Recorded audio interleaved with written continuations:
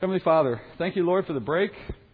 We had a chance, Father, in our own ways to spend a week away and doing other things. We pray, Father, it was a time of relaxation and a chance for us to do different things than what we normally have been doing. But tonight, Father, we return back on Wednesday. We're looking for the continuation of this study. And, Father, more than anything, looking for the Spirit to guide us and teach us in this day and in this study tonight.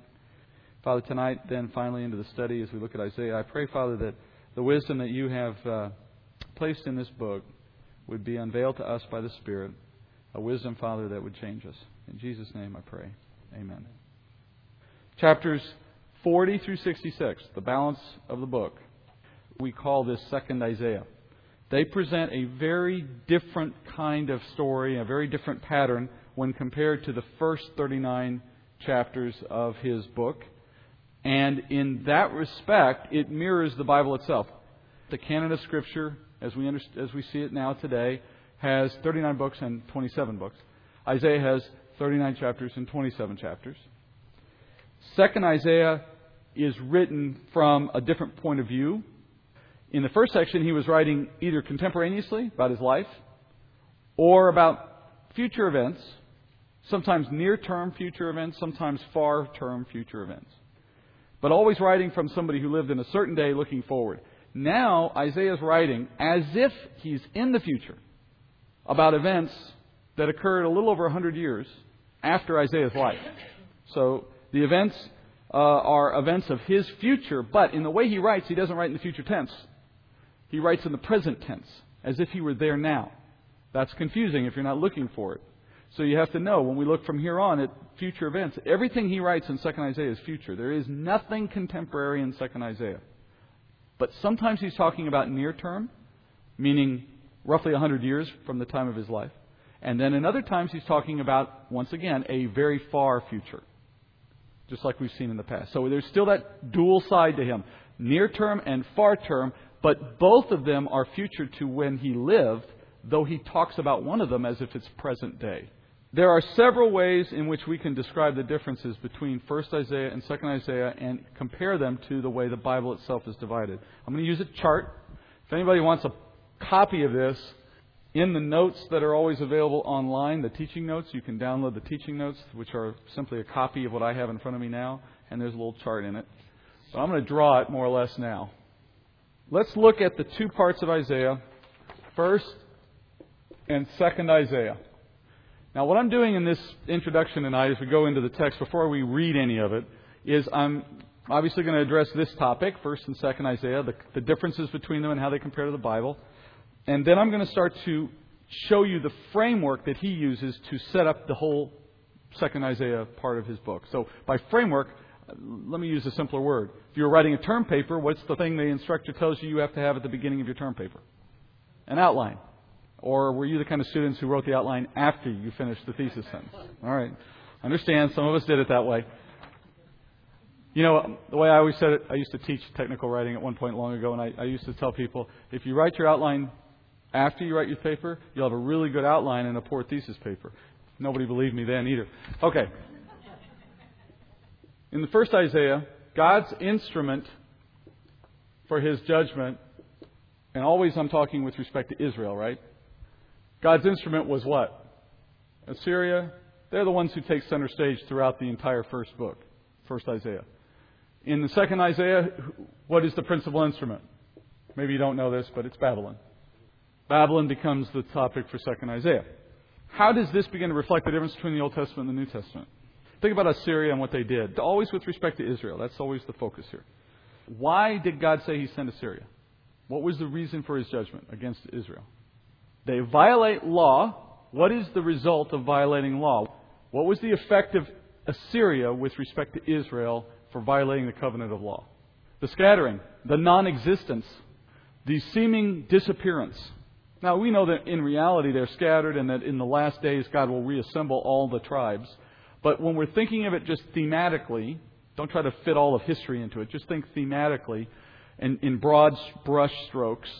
Violate law equals punishment, but more specifically, disappearance, annihilation.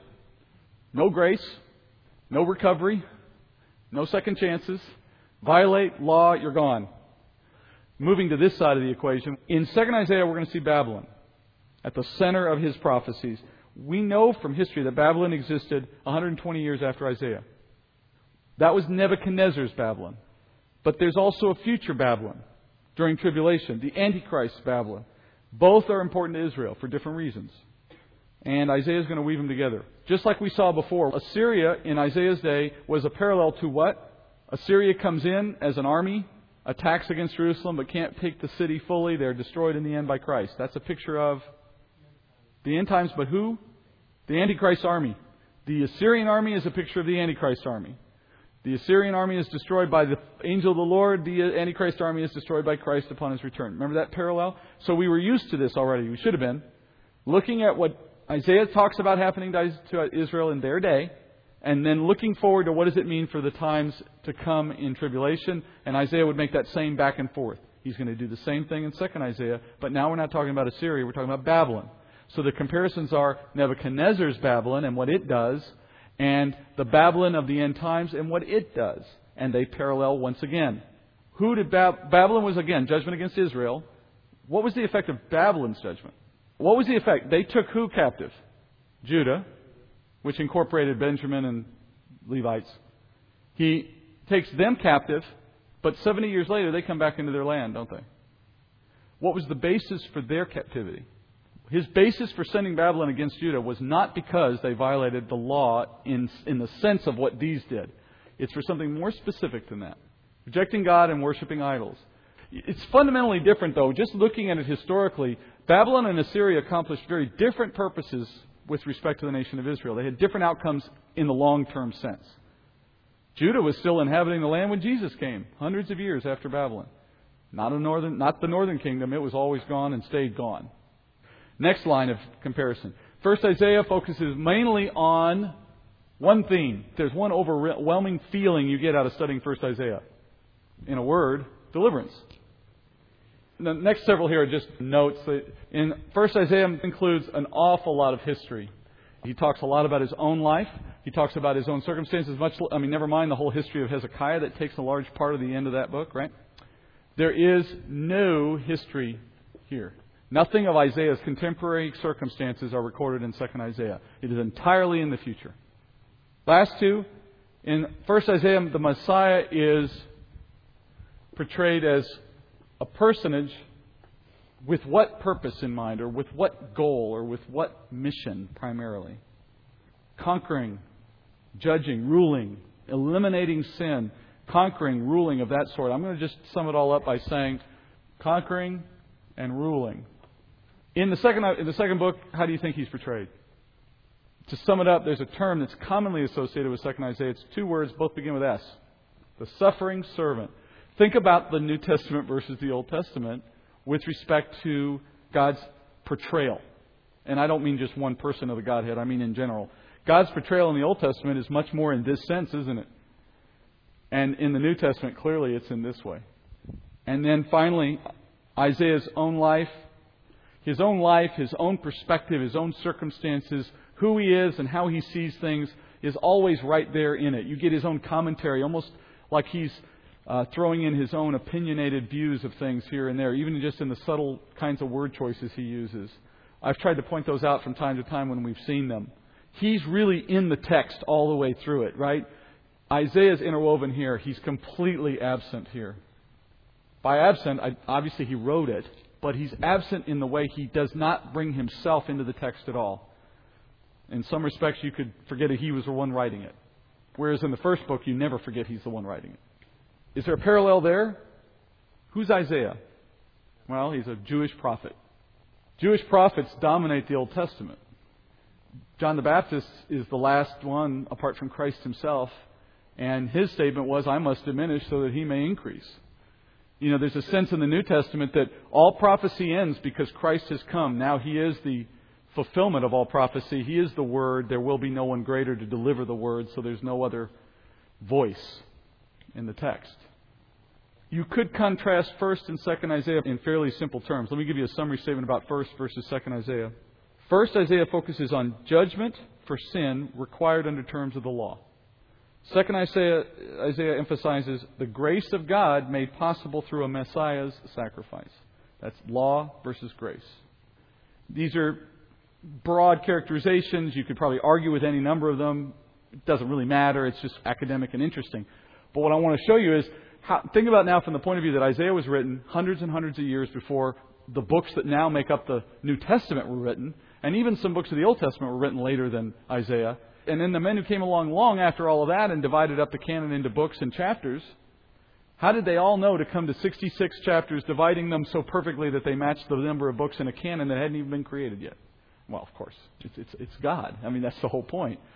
The point is that the divisions and the way they mirror the Bible give us internal evidence to understand its inspired nature. And to pay attention to that division to see, why did God go to so much trouble to create it? In some ways, you could say He chose Isaiah's book to be a kind of cliff notes of the Bible, at least on its major themes: judgment, redemption, sin, glory through God's sacrifice, and so on. All right? So that's the importance of this book. There is something rich in understanding the Bible at this level. And that richness is not limited to what you learn about Isaiah. That richness carries over into how you then can study other themes of the Bible, having been counseled by Isaiah. All right? So that's why I stopped to do this. There's another way to divide this that's going to come up tonight in the text. You can divide it into thirds. Chapters 40 through 48, talking only about 2nd Isaiah now. So in 2nd Isaiah, you can say there's a first third, 40 through 48. There's a second third, 49 through 57. And then from 58 to 66. And there's two ways, at least two ways, to see these thirds. Meaning, these thirds track along at least two different lines of thought. The one is that you see the three persons of the Godhead reflected in the focus of each third. The first third focuses on God the Father, in the sense that it looks at God's authority, sovereignty, and His greatness. But from the Father's glory as the focus. The second one then would be the Son. And in 49 through 57, the second part, you see the Son as the suffering servant. That's where the suffering servant part of 2nd Isaiah comes to the foreground. It's in those chapters. The servant coming to redeem Israel from her sin. The third is the Spirit. And the Spirit's role as vision is seen in that third section, because that's where you'll see the remnant of Israel and the Spirit producing glory for Israel by being poured out on Israel and bringing them to faith, which we've looked at already in here, for example, in Zechariah.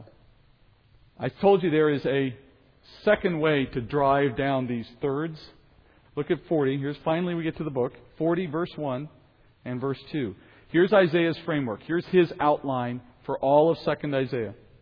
Comfort, O comfort my people, says your God.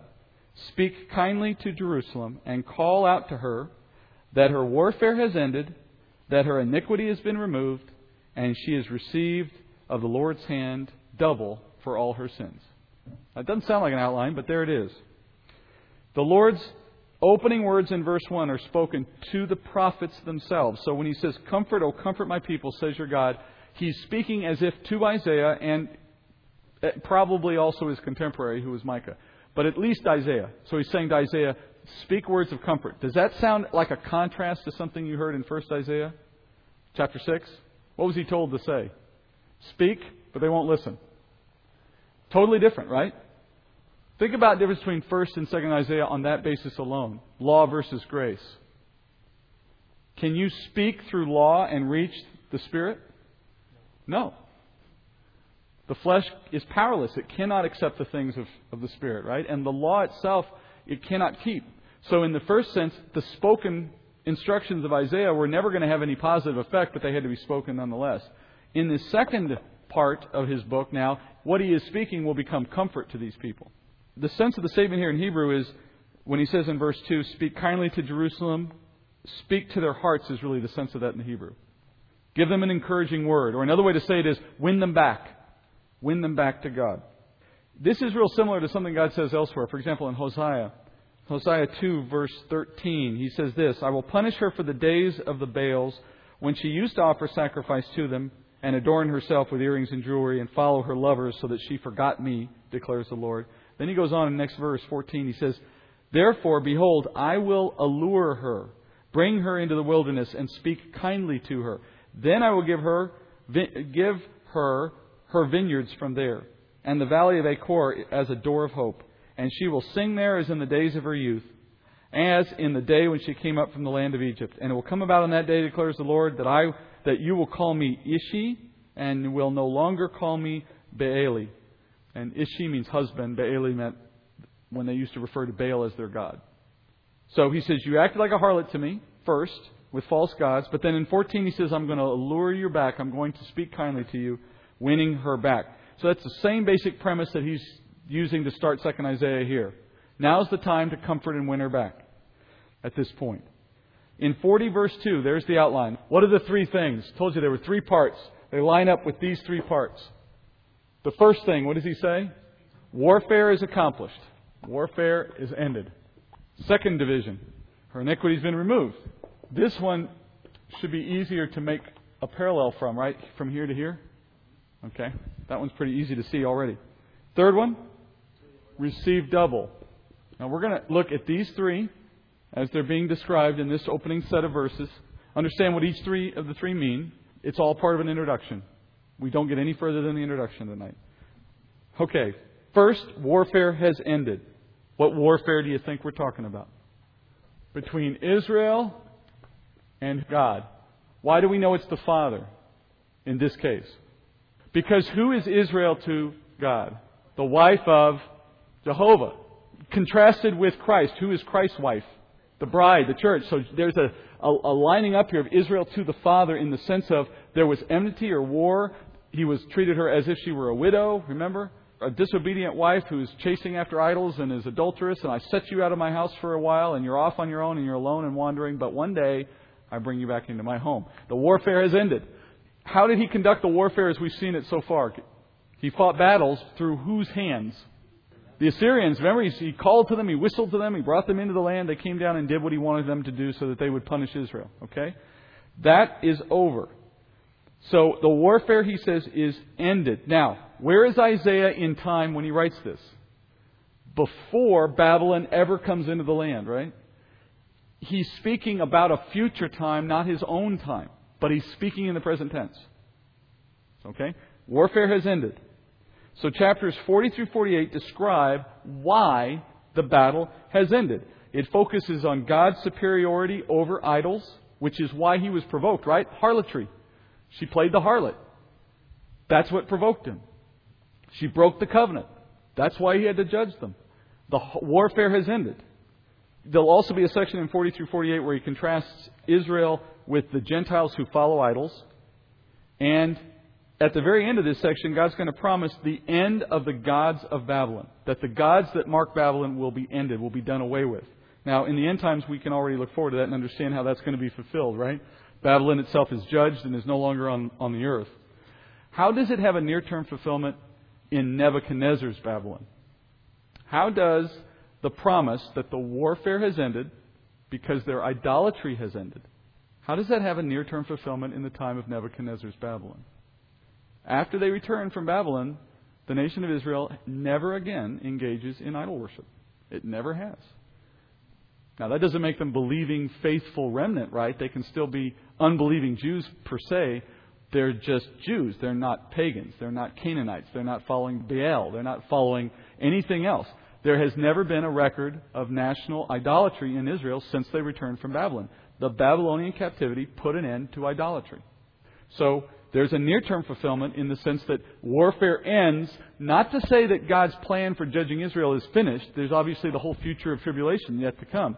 But on a simple level, on one level, idolatry is put to an end by the Babylonian captivity. Part 2, iniquity is removed. In a sense, Part 2 is explained by Part 1. The war ends because Israel ceases to follow idols, and ultimately in the time of tribulation, at the conclusion of tribulation, God removes ungodliness from Jacob, as Paul says in Romans. This section goes, as we said, from 49-57, focuses on the Messiah. The suffering, of course, is the atonement for all that sin. This is easy enough to understand. And you're also going to see the Messiah's suffering contrasted with his future glory. That's something we've seen already. Let me just address one quick thought in passing that you might find interesting, at least something you'll see come up in other studies. In this section, this suffering Messiah or suffering servant section, there is an interesting contrast that comes up over and over again. One moment you're talking about a Messiah that's clearly not going to end well. His life isn't going to come to a happy ending. And then you'll contrast that with a Messiah who has a conquering glorification, a very powerful reign as king. Now, how do you think the Jews, who were not able to understand Scripture fully by God's design, how did they reconcile those two? Suffering Messiah, conquering Messiah. How did they come to understand those prophecies? Two different people. There will be two Messiahs. You see this fact of life reflected even in the Gospels in a very subtle way. If you were to go to John chapter 1, verse 19, you would see the moment in which the Pharisees are confronting John the Baptist about who he said he was. Because they didn't understand who he was, why this crazy guy was off in the desert baptizing people in water. Who do you say you are? Listen to this quick exchange. Chapter 1, verse 19.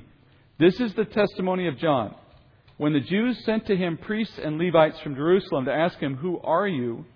and he confessed but did not deny, he confessed, "I am not the Christ."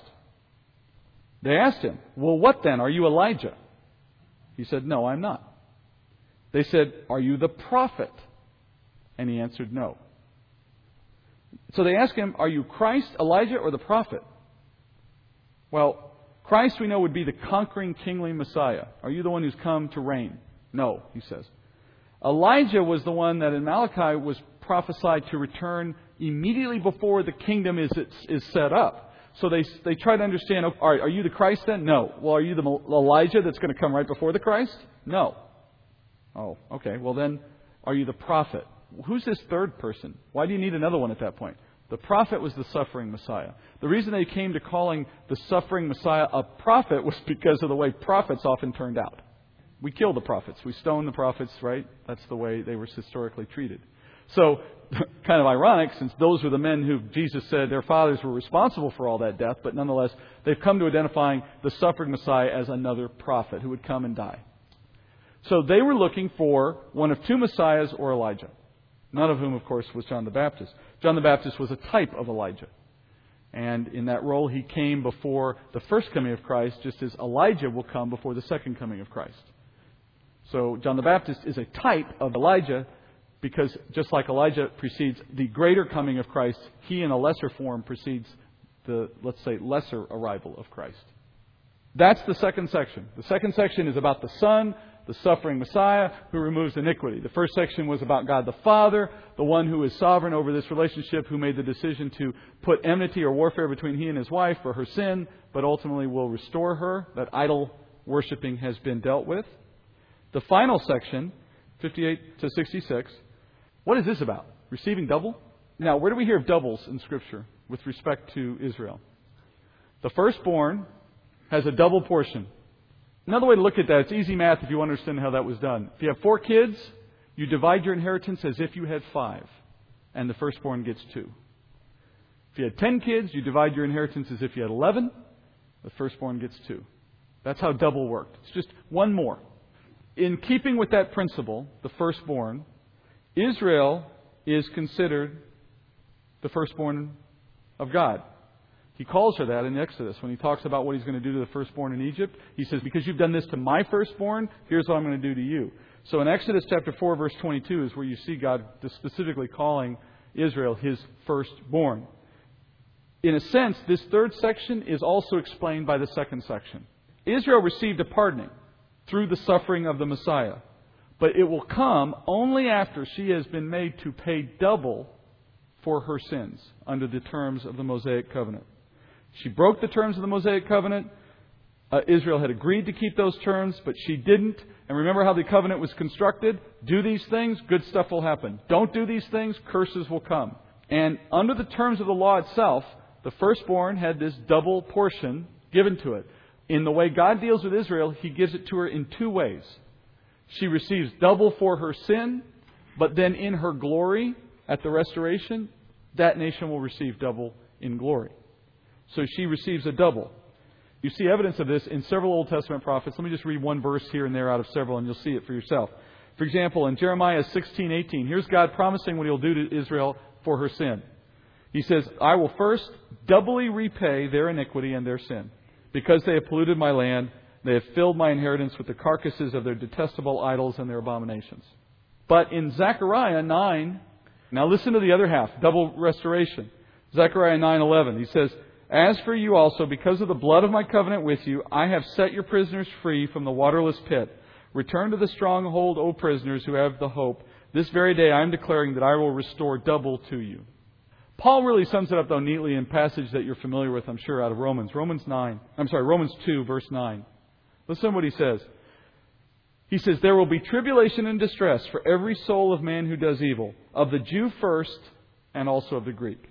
But glory, honor, and peace to everyone who does good, to the Jew first, also to the Greek." Now, he's not just setting a principle of order, meaning sequence. He's also talking about how the Jews saw being first. First always implied a double. That's just, it goes hand in hand. It didn't have to be explained. To the Jew first, to the Jew a double portion, then to the Greek. His point is, there will be tribulation and distress for everyone who does evil, to the Jew first, which means doubly, then to the Greek. Similarly, in reverse. The Jews have always been first in judgment. They will be first in restoration. They receive a double portion for their sins. All that takes place to them during tribulation. A period of time focused on them. Now, yes, the world as a whole is caught up in it, so there are some other Gentiles, right? But it's for that nation, and that nation receives the strength of it.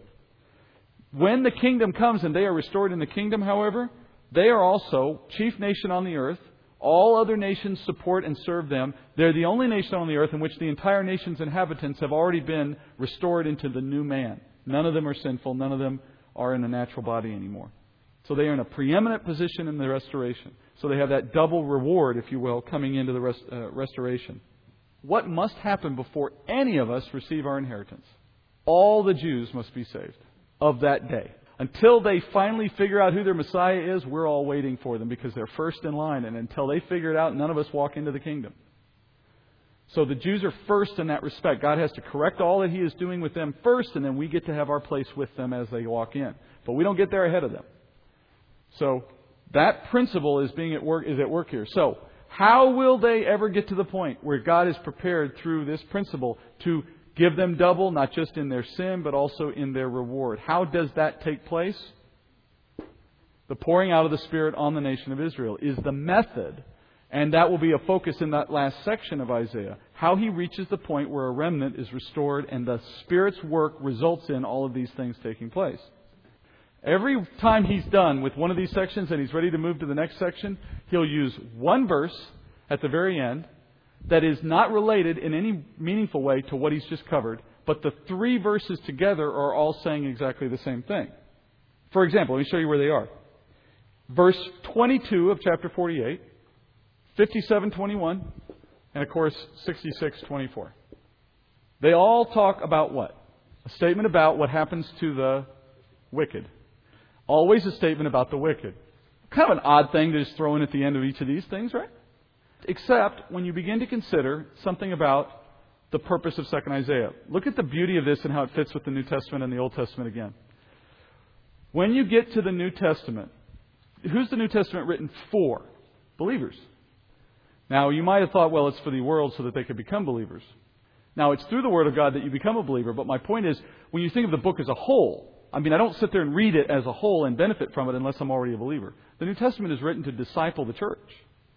And God can use it, of course, and does all the time, to bring people into the faith. But you don't make any real use of it until you already are in the faith.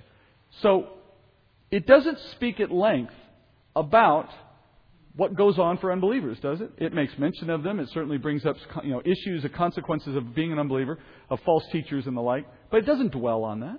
It's a book of redemption. It's a testament. The New Testament is a book about salvation and the glory for those who believe.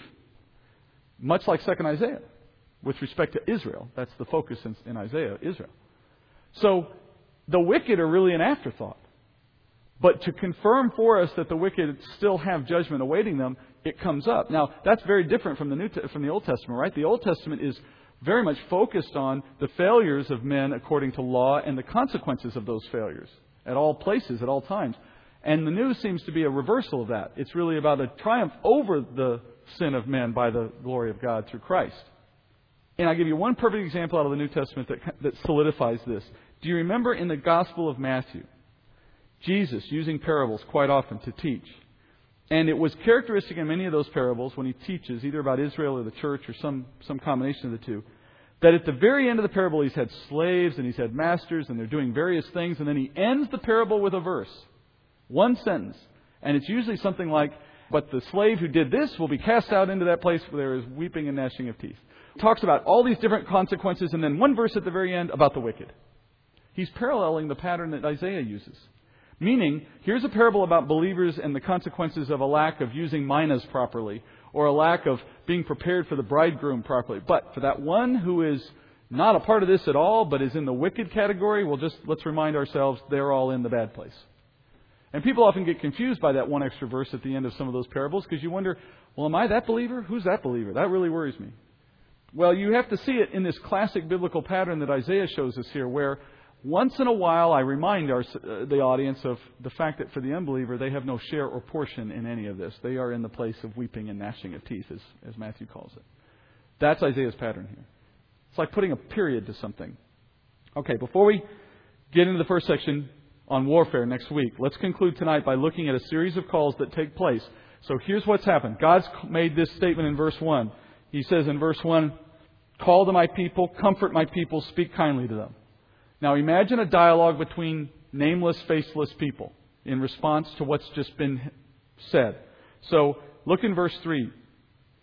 "A voice is calling, clear the way for the Lord in the wilderness. Make smooth in the desert a highway for our God. Let every valley be lifted up, and every mountain and hill be made low. And let the rough ground become a plain, and the rugged terrain a broad valley. Then the glory of the Lord will be revealed, and all flesh will see it together, for the mouth of the Lord has spoken." Now, who is that typically associated with? John the Baptist, right? This passage is applicable to John the Baptist. The description of preparations here is based on a cultural thing that took place in Isaiah's day. When a king would come visiting another king, or if a king that owned some distant land came to visit his property, and you knew he was coming, the subjects of that land would prepare a new highway for the king. It was an honor. They would either take an existing road and clean it up, make it smooth, so to speak, or if they thought they needed to, they'd cut a new one in the ground. They'd actually go and clear land and cut trees and make a brand new path for this king, a new highway for the king, and that was a way of honoring his arrival. That's the sense here, making a better and easier and more honoring path for an arriving king. Now, in the case of what's written in Isaiah, what is being said to be done in preparation for that king's arrival? Clearing rocks off a road? Cutting down a few trees? No. Mountains and hills and valleys being changed. Now, it's not metaphor. It's not exaggeration. It's literal. If it's literal, can it be talking about John the Baptist? No. He becomes a forerunner of this. In the same way I mentioned earlier, he is a picture of the one who actually fulfills this.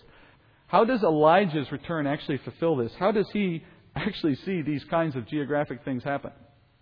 Tribulation. There's parts of tribulation that tell us every mountain is moved out of its place. Elijah precedes tribulation, or is at least at the very beginning of tribulation.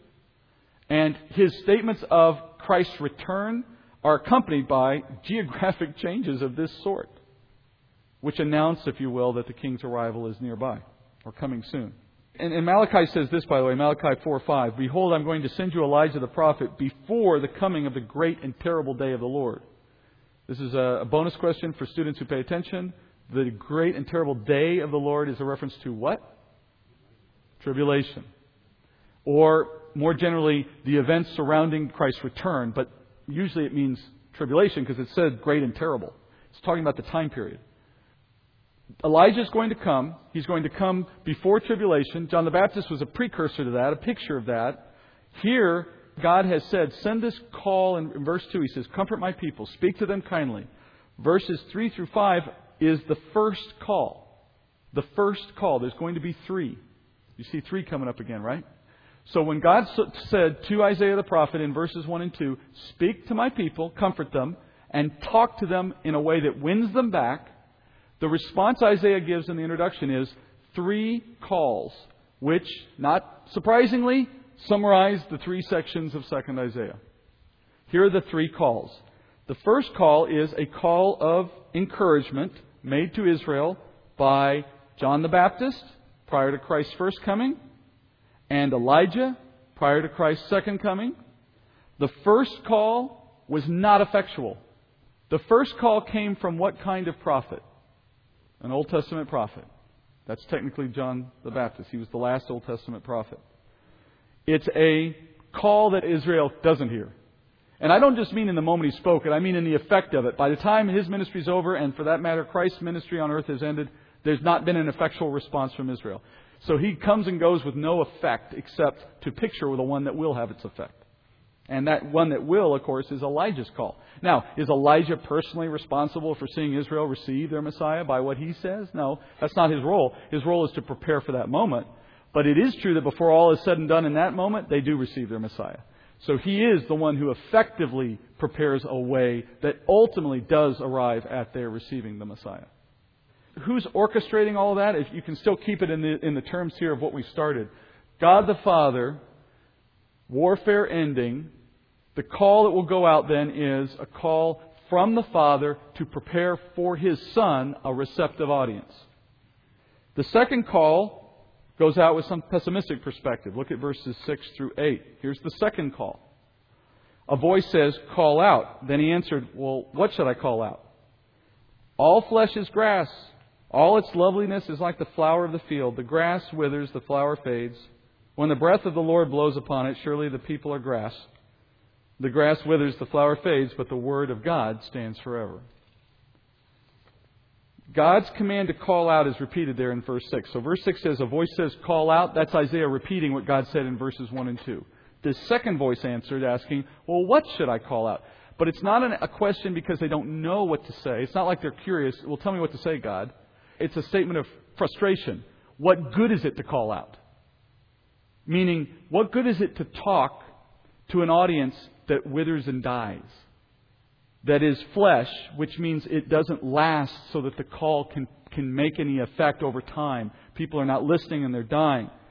It's temporary. It's passing away. In fact, when it says there that when the breath of the Lord blows upon it, the word breath is ruach. It's also translated spirit. So that's the Spirit of the Lord blows upon it. Just emphasizing that the movement of God among His people, they're dying out. They're not able to withstand and live. Another way to look at it is they were not able to receive John the Baptist. They're not going to live long enough to wait around for Elijah. That's 2,000 plus years away. What's the point? What good is it to make any kind of call? To fully understand how this fits, I need to remind you of 1 Peter. 1 Peter 1:22. Listen to what 1 Peter says. He quotes these verses. He says, "Since you have, in obedience to the truth, purified your souls for a sincere love of the brethren, fervently love one another from the heart. For you have been born again, not of seed which is perishable, but imperishable. That is, through the living and enduring Word of God. For all flesh is like grass, and all its glory like the flower of grass. And the grass withers and the flower falls off, but the word of the Lord endures forever. This is the word which was preached to you." What Peter's saying here is our obedience. You remember he starts there in verse 22. Our obedience in the truth. Our obedience to the truth came from being born again in a new seed. That new seed is not like the perishable seed that we were born from the first time, the flesh of man, that kind of seed, the literal seed of the flesh. We were actually reborn into an immortal seed, that being the Word of God. What he's saying is, the Word that was preached to us, the gospel, became a source of new spiritual life to us, and we were born again spiritually by that seed, the Word of God. Who is the Word of God? Who was the Word? And in the beginning was the Word, and the Word was God. It's Christ the Son. So the second section, he says, is in light of the fact that men don't survive physically forever, he says, why do I bother calling out? Men are like grass. They're going to die anyway. They're just going to blow away. The answer to that, at the very end, is the Word of God stands forever. So, the Word of God endures forever. The message will continue on. There will be a chance in the last day for Israel to still receive the Messiah, because even though they did not receive Him in the first coming, and He died and went away, died meaning physically on earth, died and then was resurrected and went away, the Word of God endures forever. The salvation that God has planned for them through a suffering servant will live on past His suffering moment. The Word of God will still be there when the time is right for God to bring about the redemption of Israel. So the second call in response to what God says to do for Israel is knowing that there will be the Word of God available. The call will continue to go out through the Word of God. So the first time it went out was through John the Baptist. Second time it's going to go out is through the Word of God on a continual basis. Now the third call, and this finishes for tonight, verses 9 through 11. Get yourself on a high mountain, O Zion, bearer of good news.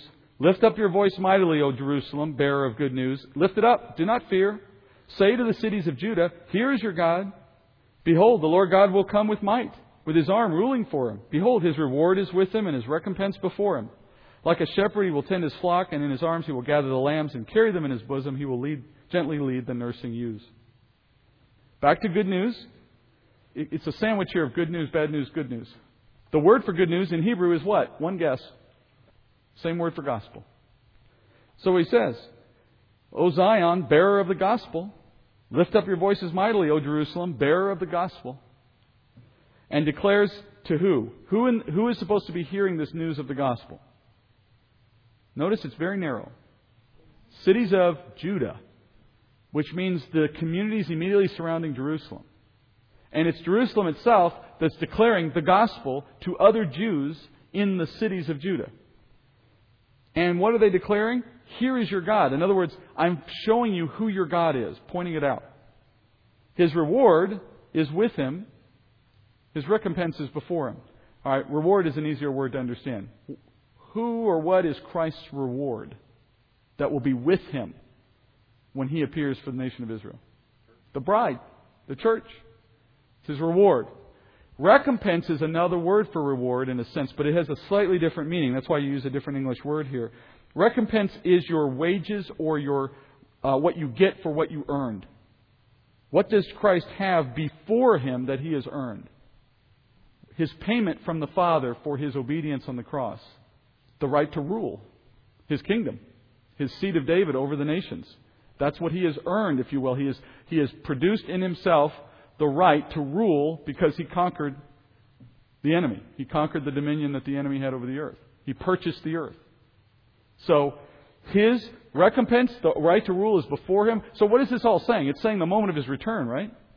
The moment of Christ's return, He comes with the bride of Christ. He comes to set up His kingdom. And He comes because who? Jerusalem, the nation of Israel in Jerusalem, call out to Him. Remember that from Zechariah 12?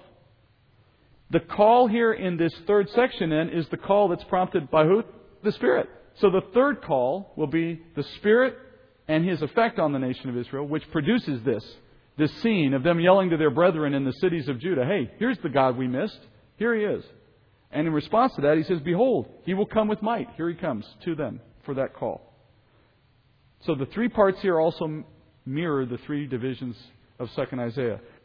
But when you stand back and you look at this, some part of you should be saying, if it starts off this intricate and complex and so much layers already placed in the book, then as I study it with the weeks to come, like through this section here, what I want to do is not just understand the myopic details of 40 and 41 and 42. I want to keep coming back out of that as a student. This is you speaking. Keep coming back out of it and asking, how is it reflecting God at work, ending the idolatry of Israel, putting aside the warfare, preparing them for redemption, and then on down this path here. Watching the majesty of how He puts all that together. I'm thinking, for having spent a better part of an hour tonight going through this, that what we will be able to do going forward, my master plan here, is attacking the balance of 40 and into 2 chapters more maybe in the weeks to come, where we aren't spending as much time trying to piece out the details of each verse and perhaps being able to look at them a little more broadly, because the framework here gives us the chance to do that. Let's go to the Lord in prayer. Heavenly Fathers, we do thank You for the majesty and for the wisdom in Your Word and for the opportunity to start to see it uncovered. Father, this opportunity comes because we devote ourselves to it, because we are willing to sit and listen, and because, Father, the Spirit is able to work through our obedience. We do ask, Father, that there would be a continual desire to speak the truth we learn to others, that there would be an understanding of how much it matters to You, whether we put it to work in our lives or not, and that we can understand the privilege that You have extended to us, that we could study it in this way. Continue to draw us back, Father, and if possible, draw others. We ask these things in Jesus' name. Amen.